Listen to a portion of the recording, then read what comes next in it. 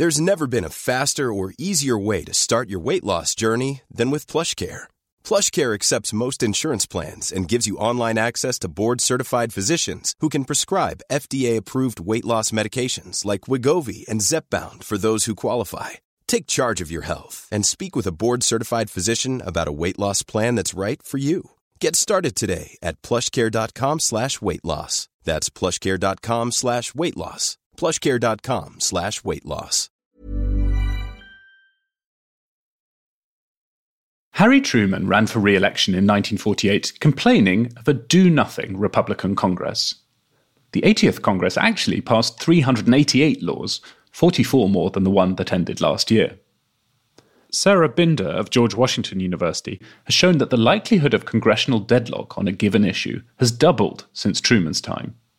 A do-nothing Congress is now the norm. Michigan State University's Matt Grossman estimates nearly half of the most significant domestic policy changes made since World War II came in a 15-year period beginning in 1961. Grossman attributes this hyperactivity to the long experience Presidents Kennedy, Johnson, and Nixon had of working in Congress. Before Joe Biden, the presidents elected after 1976 had served less than 8 years in Congress combined. Joe Biden alone spent 36 years in the Senate. "I don't know anybody who counts votes better than me," he said. But now his agenda also seems to be stalling. Is this another do-nothing Congress? This is Checks and Balance.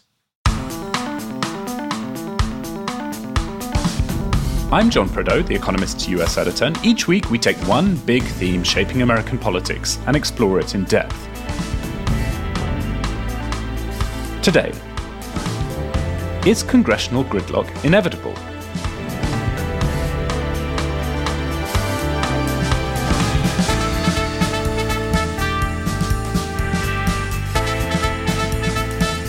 In his first 100 days, Joe Biden looked ruthless.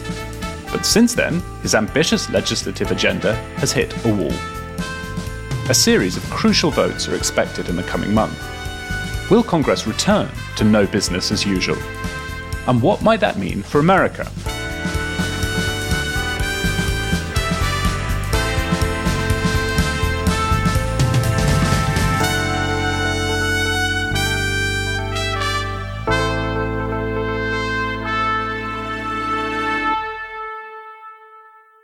With me to discuss all of this are Idris Kaloun, The Economist Washington correspondent, and John Fasman, the US digital editor. Idris, how are you doing? You're in Arizona at the moment. Yeah, it feels like the interior of an oven. The high today is 117/47 for people across the pond. So that's brutal. Toasty. Fasman, how about you? I hope it's a little cooler where you are. It's significantly cooler here. I'm sitting in my office on the second story of my house in Westchester County. It's about 75, sunny, dry, beautiful. I'm looking forward to the New York mayoral election next week. I don't live in New York, but I'm near enough to have followed it, and I'm curious to see what's going to happen. It's a ranked choice voting election. Which we at The Economist like very much. What do you both think is going to happen? I mean, as far as I can work out, the polling, it plus the fact that it's ranked choice just makes this a really hard one to predict. But do either of you want to stick your neck out and say that Andrew Yang or someone else is going to win? Well, I don't know that I would take Eric Adams versus the field, but of all the candidates, he seems likeliest to win now. I haven't been following it as closely as John has, but it seems like every time I do check, something has upended the race. I imagine that we have one more of those before we finally get a resolution. And then it'll be over because the general election doesn't really matter. Yeah, absolutely, because there are just so many more registered Democrats than Republicans in New York. Anyway, let's park that for the moment and get on to a question of national importance. What's going on in Congress at the moment? One of the difficulties is keeping track of the various proposals and counter-proposals, who holds the crucial votes to get them over the line. A lot of the attention at the moment, of course, is on Joe Manchin, the centrist Democrat from West Virginia, who holds a key vote in an evenly split Senate. But, John, you've been thinking about another senator who also holds a lot of sway in the Democratic caucus at the moment. Yeah, I've been speaking with James Astle, our election columnist, because he wrote a great piece last week about Kyrsten Sinema of Arizona. Kyrsten Sinema is such a flamboyant, charismatic personality that she made a big impact when she entered the Senate for the first time in 2019. She dresses flamboyantly, elegantly. She's bisexual. And I think that the sort of liberal wing of the Democratic Party thought that this must be good news for them. But in her behavior, she's actually disappointed the progressive wing of the Democratic Party and has been doggedly, not terribly productively, much more moderate and centrist than they were expecting. In what ways particularly has she betrayed liberal hopes in the Senate? Well, the really key example is in her flat refusal, it seems, to consider a reform of, let alone the voting down of the filibuster. That rule to protect the minority, which means there's a 60-bar vote in this Senate to pass legislation. So far, apparently an insuperable obstacle to almost any imaginable legislation. Most Democrats now think that this is an obstacle that Republicans are putting in their path, that it is discrediting not only the Biden administration's agenda, but also lawmaking in the Senate, the functioning of Congress, politics at the national level in America, and therefore the filibuster needs to go. Kyrsten Sinema is, with Joe Manchin, her colleague from West Virginia, the only absolute holdout against that view. She says that she would never vote to scrap the filibuster, that it has an important role still to play in bipartisanship and negotiation between the two parties. And so long as she maintains that position, her colleagues, the opponents of the filibuster, can go whistle. Her vote is necessary to remove the filibuster, and she's not offering it. Now, do you view her bipartisanship as principally performative, or is there some substance there? Well, she hasn't achieved very much through bipartisanship. Given how sort of ostentatiously she uses her declarative centrism, bipartisanship, moderation for her own political standing in Arizona, very much a purple state. So far, it has been more performative. She does, it must be said, have an opportunity to prove her skeptics wrong. The collapse of the main bipartisan negotiation on Joe Biden's infrastructure bill has left a secondary, previously rather overlooked bipartisan negotiation, which she's involved in as sort of the only bipartisan possible game in town on infrastructure. Were she to pull that off, I think she would have some quite serious bipartisan credentials, but at the moment, they're very much lacking.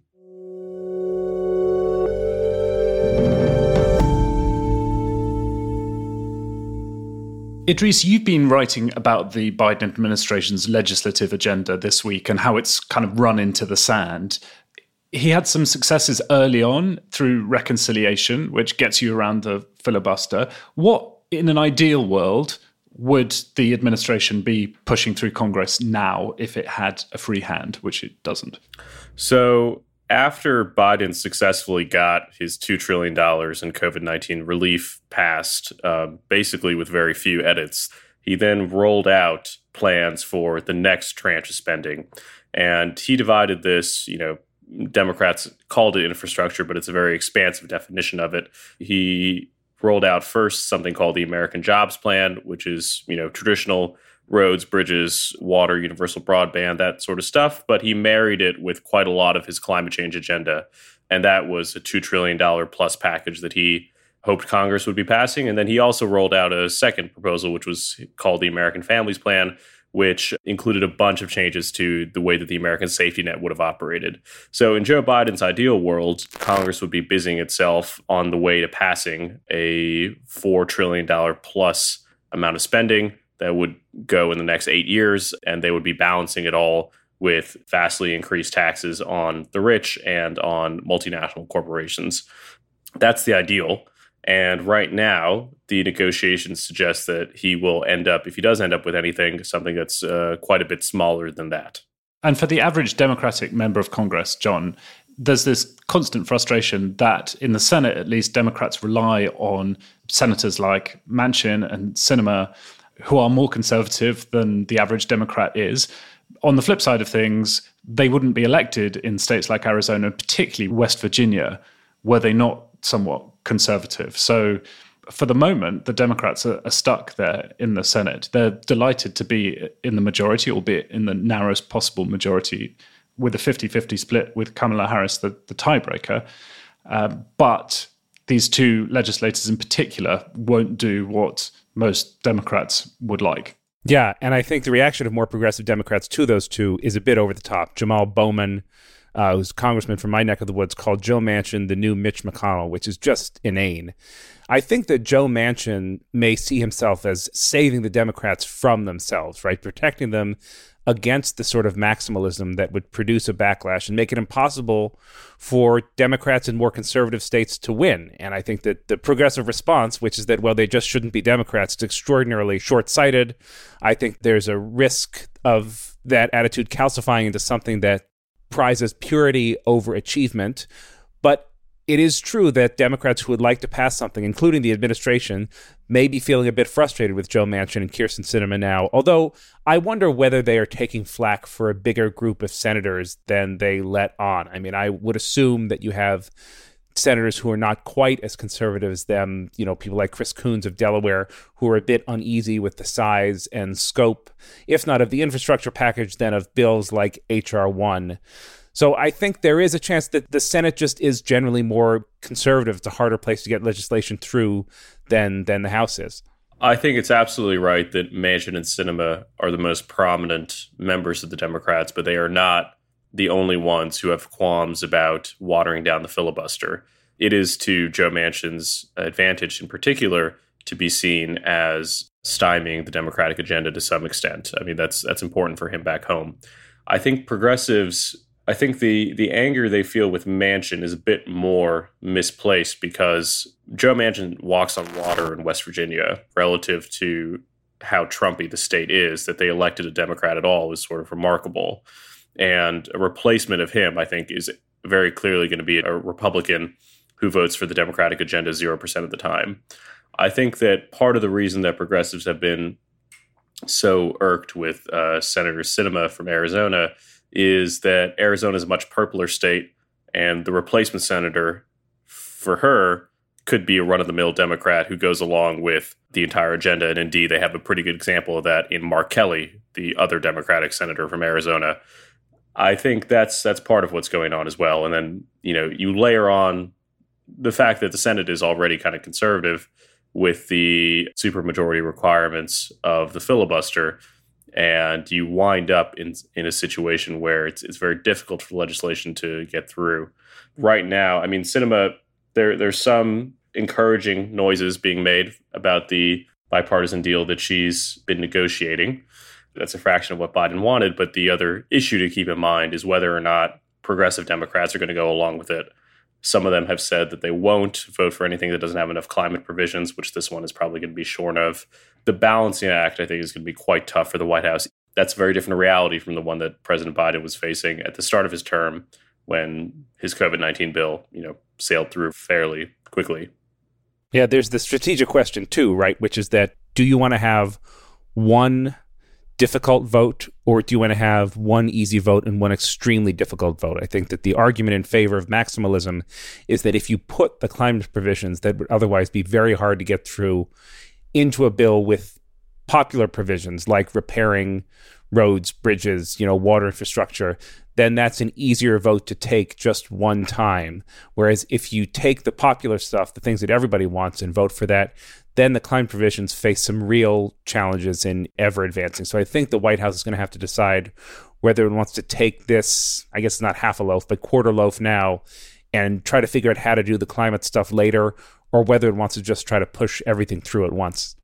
All right, thanks both. We'll find out how the last big push for climate legislation stalled in just a moment. But first, the usual reminder, it's easy to subscribe to The Economist if you don't already. You'll find the best offer at economist.com/USpod. Our cover story this week is on cybersecurity, a topic we spoke about at length on this podcast last month, if you want to go back and check out that episode. Economist.com/USpod is that link to subscribe. It's in our show notes.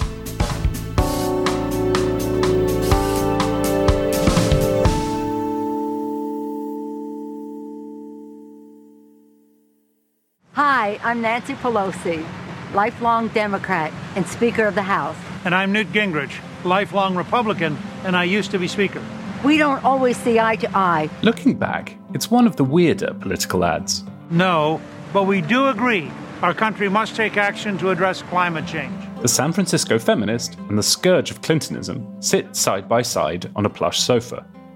It's plopped on a lawn outside the United States Capitol, in an echo of the famous opening credits from the Friends TV show. We need cleaner forms of energy. The ad appeared in the spring of 2008, prehistory in congressional politics now, and the high point of bipartisan consensus on climate.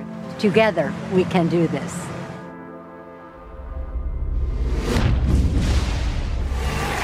I am Al Gore. I used to be the next president of the United States of America. Amid the embers of the Bush presidency, Al Gore had taken climate advocacy to a new level with his documentary film, An Inconvenient Truth. It has shocked audiences everywhere they've seen it. It won Oscars and a Nobel Prize. This is really not a political issue so much as a moral issue. With an election approaching, polls showed public opinion shifting towards taking action. Oil giant ExxonMobil said it would stop funding research that debunked climate science. Our ability to live is what is at stake.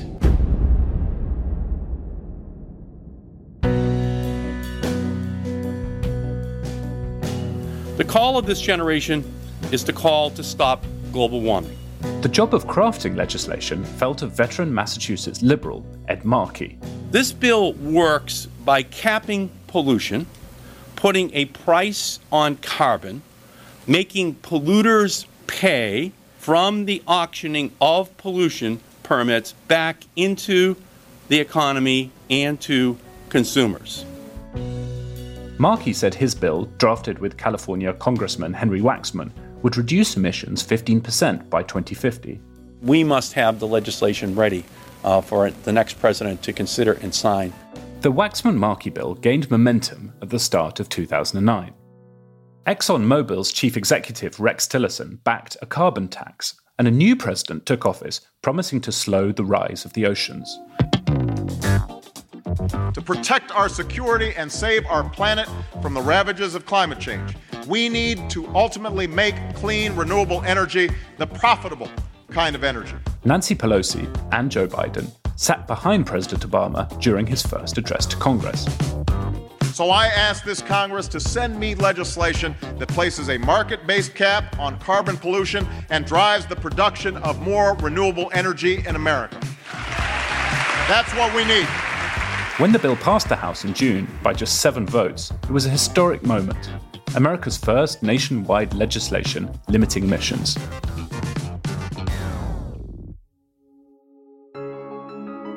Later that summer, the momentum evaporated. A special election brought the Republican vote count in the Senate to 41. Filibuster was on. Republican moderates lost interest in negotiations, and the Democratic leadership never brought Waxman-Markey to the Senate. President Obama went to the Copenhagen Climate Summit in December 2009 with no domestic climate law in place. As the decade turned, NASA calculated it had been the warmest on record, while a Pew survey showed the number of Americans believing climate change is real was falling. The first wave of Tea Party populists helped Republicans take control of the House in the 2010 midterms. They scrapped the Global Warming Committee. Newt Gingrich announced he was running for president. He told Fox News the ad he made with Pelosi had been a mistake. First of all, it's probably the dumbest single thing I've done in recent years. It is inexplicable.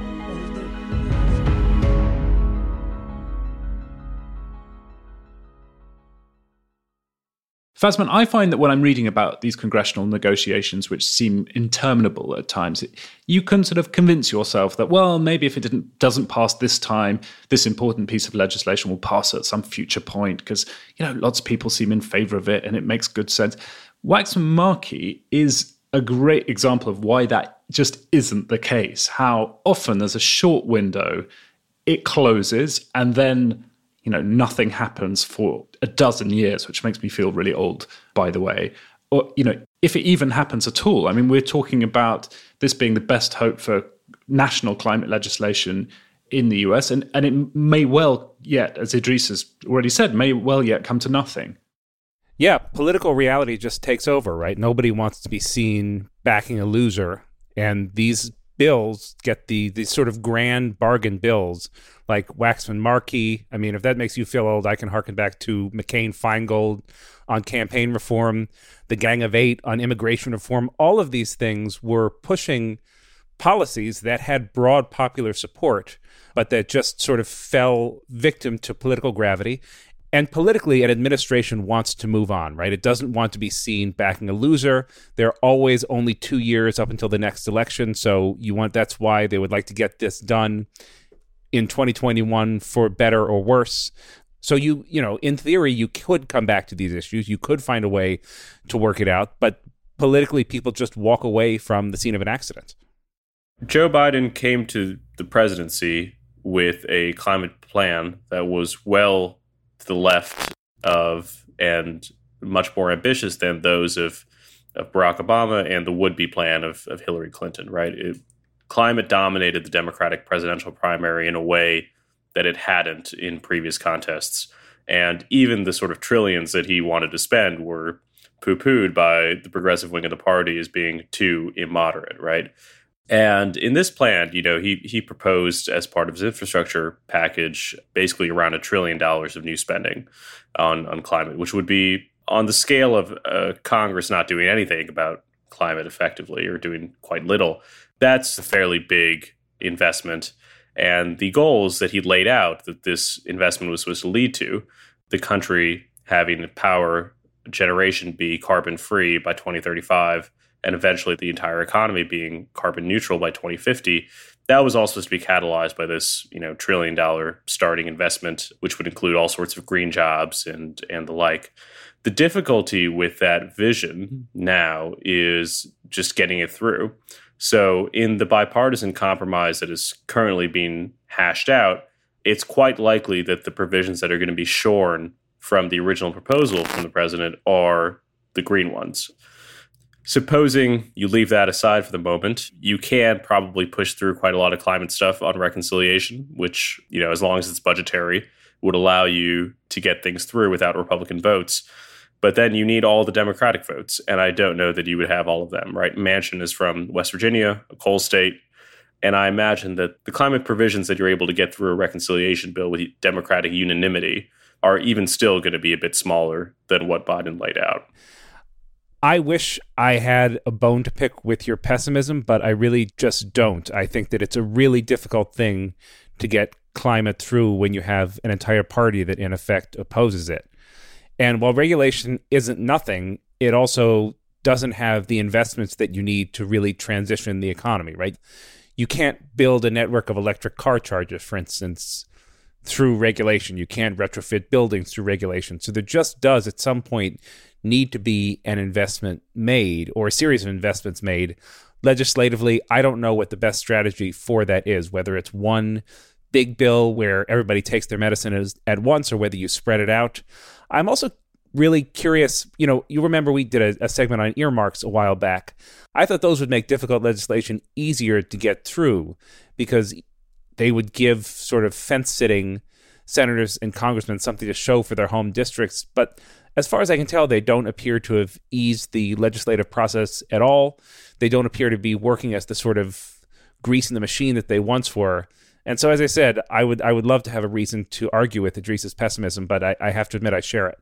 I think with very high-profile bills like this, the allure of earmarks is more than counterbalanced by the necessity of inter-party unity in the case of Republicans in opposition to what Biden's proposing. And similarly, I think that the incentives for Democrats to abstain from the party view is, there are some who are doing it, but they get protests, they get people who say that they're the new Mitch McConnell and all the like. Like, there are pretty strong forces pushing in the opposite direction that $20 million for a bridge with your name on it might not be able to cover. Yeah, earmarks for non-Americans are lines in bills that give particular sweeteners to the home states of Congress members who otherwise might not vote for them. So in order to get the senator for Kentucky, Idris's vote on the climate bill, you promised $200 million to build a whiskey research center in Lexington, for example, and then he can brag to his constituents about what fine work he's been doing getting money out of the government for his home state.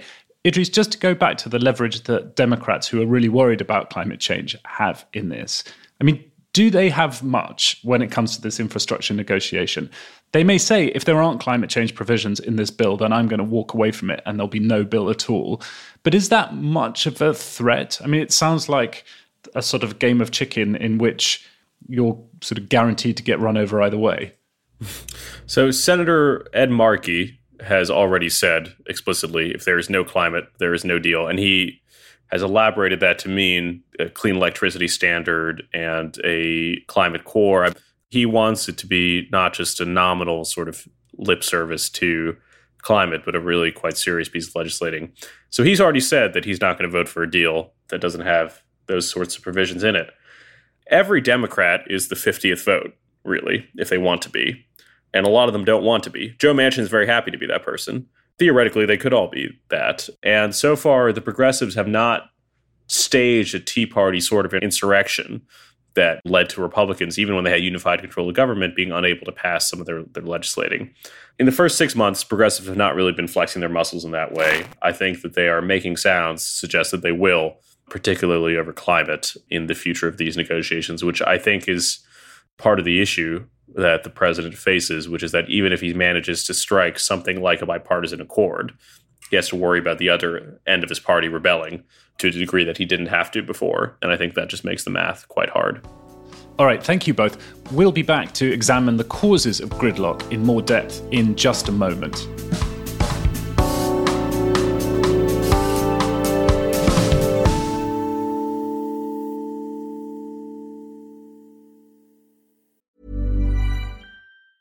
There's never been a faster or easier way to start your weight loss journey than with PlushCare.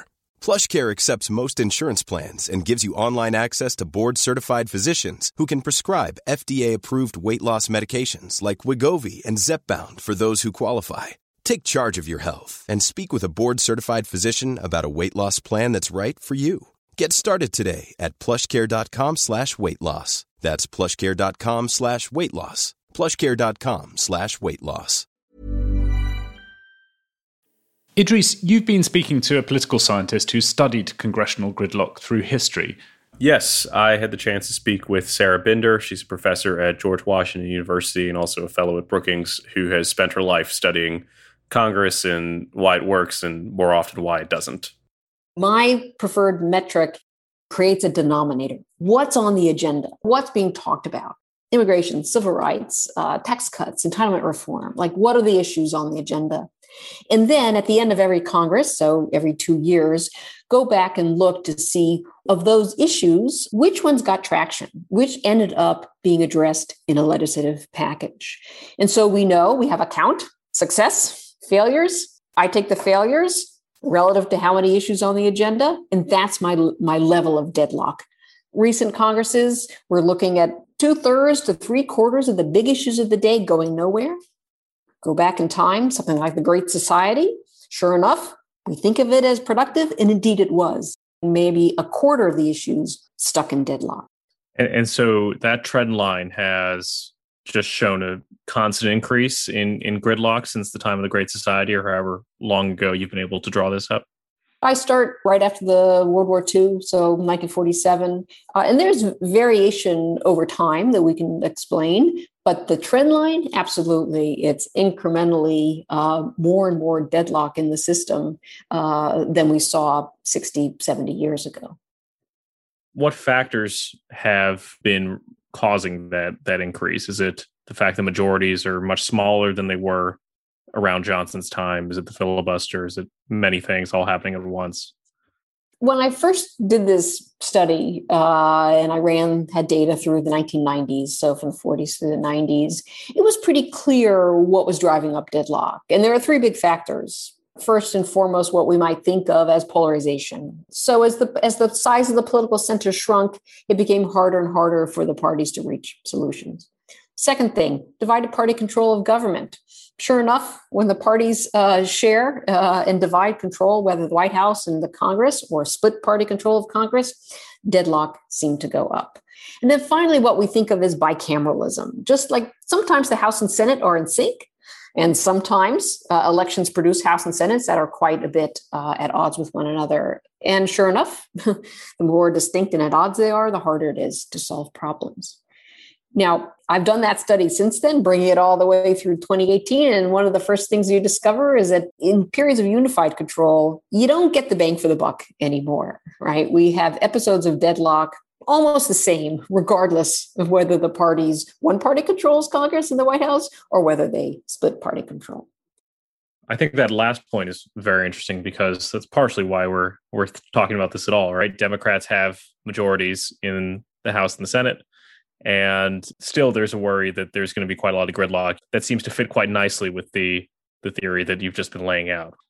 There are two forces here that I think are undermining the power of unified party control to generate policy solutions. And the first is that this notion of polarization or just sort of sheer partisanship has gone up exponentially. Things are far more partisan than they were. And what does that mean? It means that regardless of whether there's ideological differences of opinion about solutions and problems and so forth, it's just partisan team play. Your team's for it, so my team is against it, right? It's strategic disagreement. It's not actual disagreement over policies and questions. And relatedly, we've seen a bit more aggressive use of the rules of the game, and certainly in the Senate, where almost everything's filibustered in a way. Both parties have to have an incentive to go to the bargaining table. And if the costs from your own partisan perspective is you don't think you'd be blamed for failing to go to the table, well, then policy negotiations never happened in the first place. The reasons that you laid out for why gridlock is here are pretty large and structural.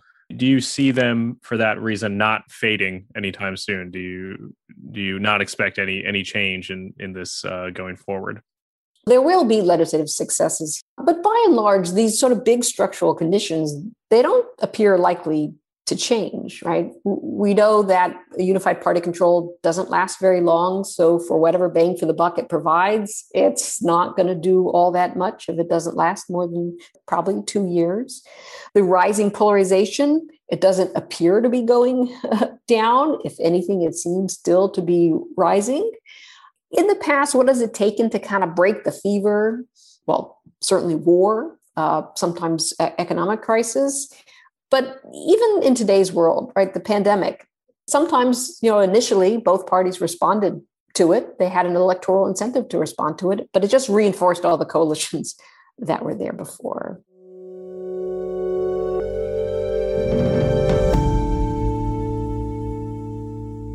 John, I found Sarah's observation that 3/4 of important legislative priorities go nowhere so strangely comforting, because that suggests that this era we're in is not so abnormal. But on the other hand, I think what's striking about now is how even things that are really popular, like infrastructure, I mean, the Trump administration, it became this running joke. You had infrastructure week every week.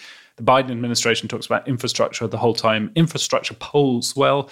Americans really like it. Even getting infrastructure funding passed is incredibly hard.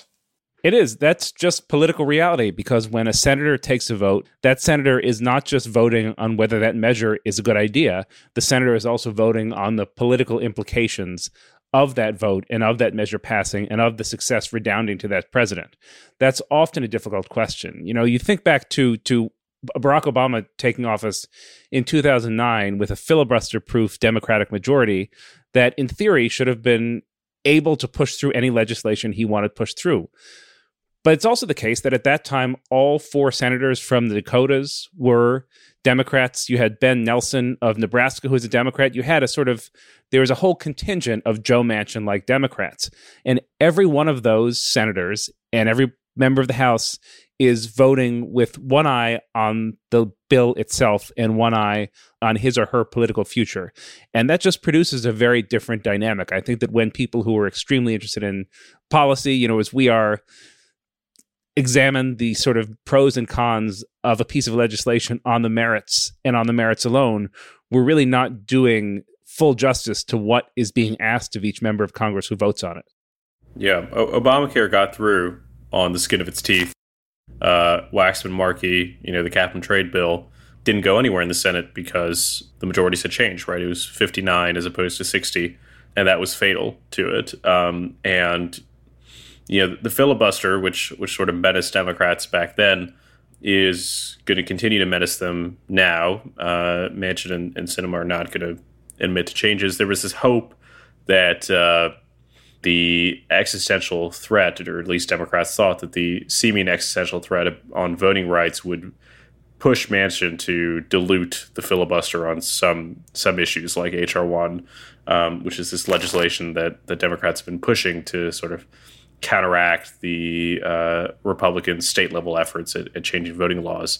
And Manchin has said that, not only is he not going to change the filibuster to allow this thing to go through, he's not going to vote for the legislation itself. So that's here to stay. That's going to continue to leave things that conceivably could have gotten passed by the wayside, I think. Idris, we're back to Manchin again. Can I ask you, there's been some reporting over the past couple of days that he might be open not to scrapping the filibuster or to making exceptions for it for particular pieces of legislation, but slightly changing the way that it works, right? So at the moment, as an opposition senator, you can filibuster a piece of legislation without really ever having to do anything much, without ever having to make a speech or cast a vote or anything like that. There have been reports that Manchin might be open to switching things so that the faction in the Senate that wants to filibuster a piece of legislation would actually have to gather 40 votes and vote in order to torpedo a bill. Do you think that's likely to happen? And if so, would it make much difference? I'm hesitant to engage in Manchinology because I don't think anyone has a very good track record of that. But there are, in the sort of pantheon of filibuster reforms, right, you have the mildest ones, which are that instead of requiring 60 votes to be in favor of something in order for it to continue, that you require the opposition to muster 40 votes in opposition. That forces them, one, to just be on the floor in order to give their votes as opposed to going back. And so you can make the minority's life a bit tougher, not allowing them to go home on Fridays and those sorts of things. Mildly annoying reform that probably actually would make some dent. A second, idea is to restore the filibuster to its original usage, which was of people talking incessantly, and to say that for as long as you want to filibuster, someone has to be on the floor and talking. Now, I think that again would raise the cost of doing a filibuster and probably would ease some of them particularly on the more unimportant things that get filibustered. On the big legislation, I don't know that it would make terribly much difference because I think that you could probably find a tag team of 6 or 7 senators who don't mind talking for hours and hours, and they could just tag team one another.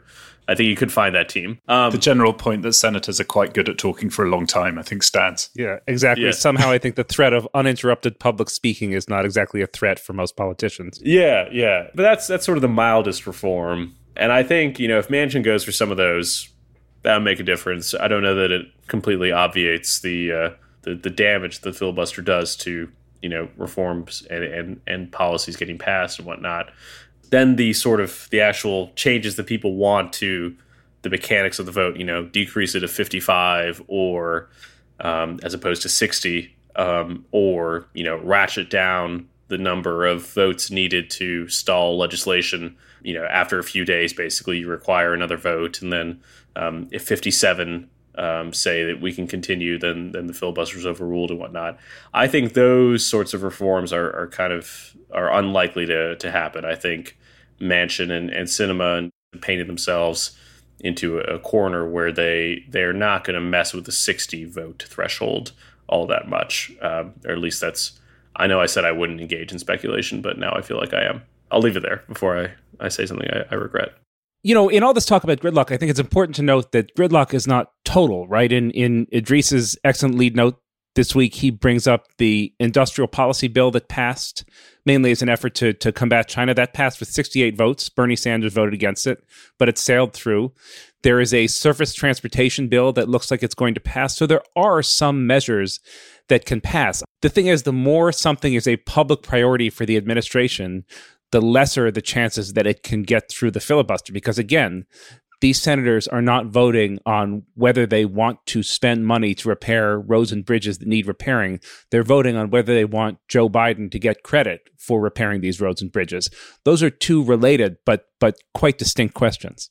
I'm just so struck that if you think that politics and governing is about making difficult choices and trade-offs, it just seems that the way Congress is set up, the way it's evolved, is basically to avoid choice whenever possible. So a vast majority of Americans believe that climate change is happening and would support some kind of legislation.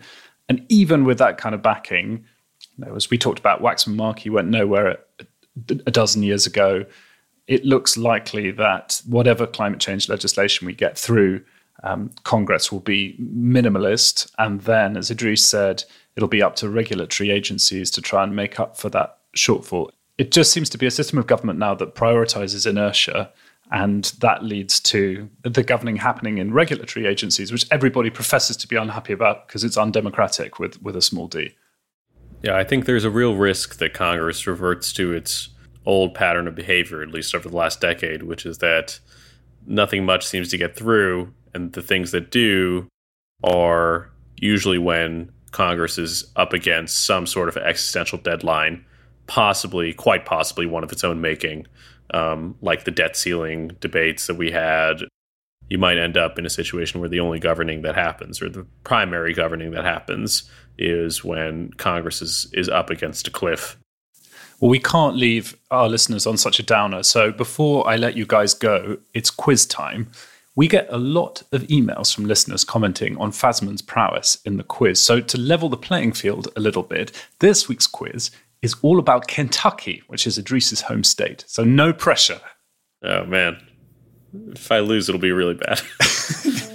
Kentucky features in The Economist for the first time in October 1843, year The Economist started. In a survey of presidential contenders, the frontrunner, according to the paper, was a Kentucky senator famous for his bipartisanship. Who was the Whig candidate, also known as the Great Compromiser? Henry Clay. Henry Clay. Henry Clay it was. I think Idris got there just a whisker before. I think we both knew it. Okay, so honors even. Yeah. In recognition of his efforts to avert civil war, Clay was the first American to lie in state in Washington's Capitol Rotunda before being buried in his hometown, Idris's hometown, of Lexington. Cave Hill Cemetery in Louisville is the last resting place of Kentucky's most famous ambassador. Colonel Sanders was not a military man. The title was awarded by the Commonwealth of Kentucky in recognition of his services to chicken-themed cuisine. KFC groupies are known to leave fried offerings at the colonel's gravesite, where he was buried in his white suit and a western string tie in 1980. Another popular memorial in Cave Hill belongs to which Lepidopteran sportsman who died in 2016? Muhammad Ali? Idris, you're right. He did float like a butterfly. History does not record whether the world-beating boxer ate much KFC. His favourite meal was baked chicken with mac and cheese and spinach. The World Fried Chicken Festival is held in London, Kentucky every year. That's where the original KFC is, right? Yeah.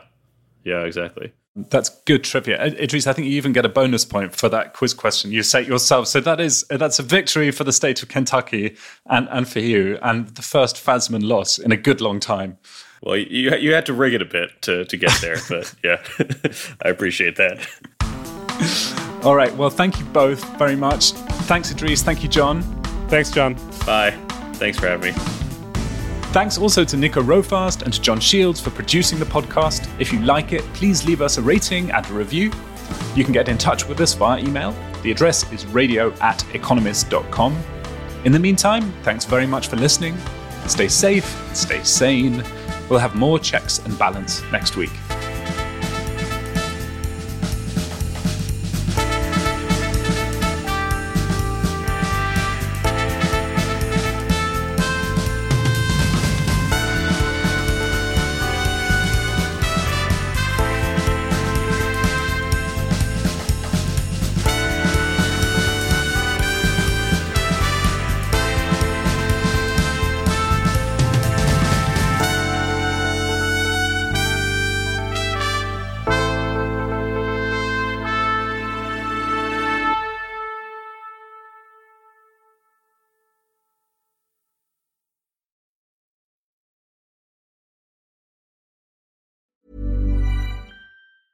Hey, it's Danny Pellegrino from Everything Iconic. Ready to upgrade your style game without blowing your budget? Check out Quince. They've got all the good stuff, shirts and polos, activewear, and fine leather goods, all at 50 to 80% less than other high-end brands. And the best part? They're all about safe, ethical, and responsible manufacturing. Get that luxury vibe without the luxury price tag. Hit up quince.com/upgrade for free shipping and 365-day returns on your next order. That's quince.com/upgrade.